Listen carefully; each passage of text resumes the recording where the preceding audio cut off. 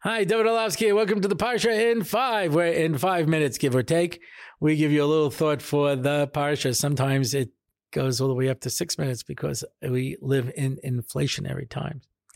Actually, we should be downsizing. You should get for the same 5 minutes less than that. But what can I tell you, here at the Rabbi Orlovsky Show, we're always there to give you a little extra. Yeah. And Parshas Yisro is, of course, the Parsha of Matan Torah.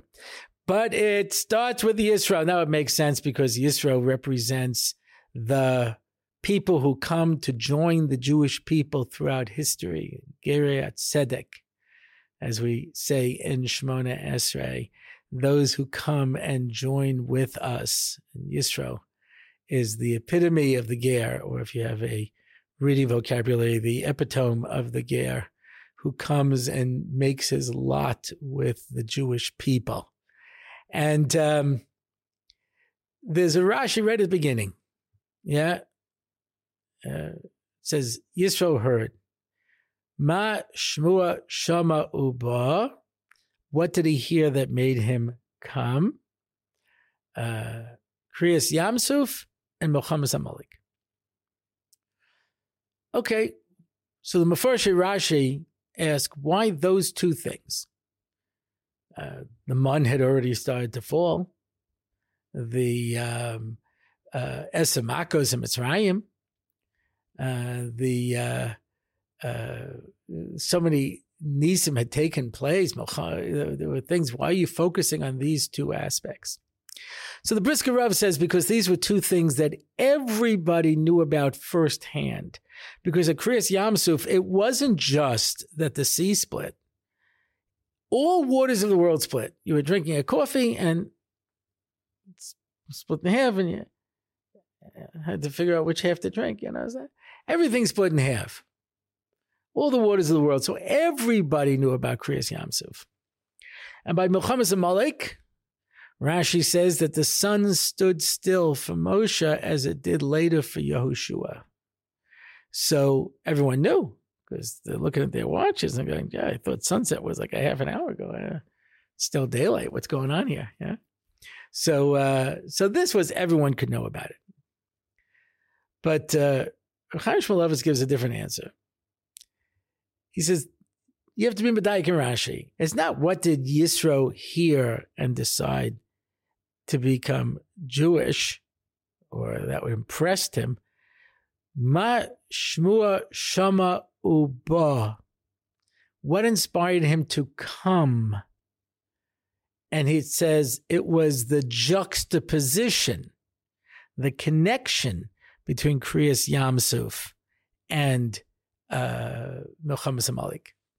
Because by Kriyas Yamsuf, as we say in Oz Yashir, the whole world was taken with fear. Yeah, people of Canaan melted. People were confused. People this. The whole world was thrown into turmoil. How do you fight a people who can employ the forces of nature? Because it doesn't matter how many spears and chariots I have if I can drop the sea on top of you. So that's it. Nobody would have ever started up with a Jew. Their inspiration was so total that nobody would ever have lifted a finger up against a Jew. Except for Amalek. And Amalek were the first suicide bombers. They said, we will attack the Jewish people, knowing we'll be destroyed, but we'll clear the way for other people. As the Chazal say, someone throws himself into an ambatya roseches, a boiling bathtub that no one can go into because it's so hot. And I say, I will go in. I know I will be burnt, but I'll cool it off for the next person. That was Amalek's intention, to destroy the fear that everyone had of the Jewish people and say, my gosh, you can kill them. You can attack them. And that opened it all up. So Yisro saw how the whole world was so moved And then he saw how everybody lost it. Muhammad Malik, he said, unless I do something dramatic now, I will never have it happen. You have to act when the inspiration hits you, or you will lose it. Many times we see people who experience miracles, and they recognize their miracles, and it moves them. And they say, I'm going to do something. I'm going to make a change. But if they don't, then time goes on and people forget.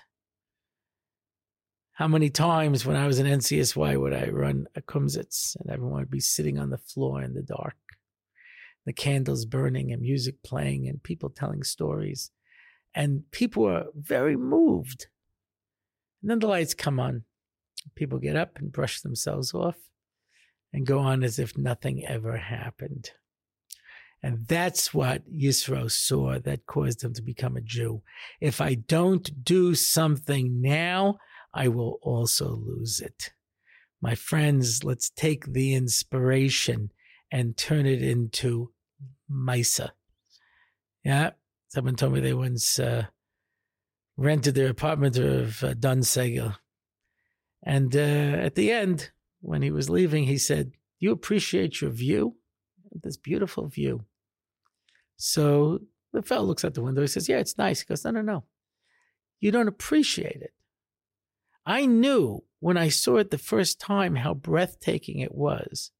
And every morning when I got up and I looked out the window, I would say a pasuk. Marabu ma'asecha.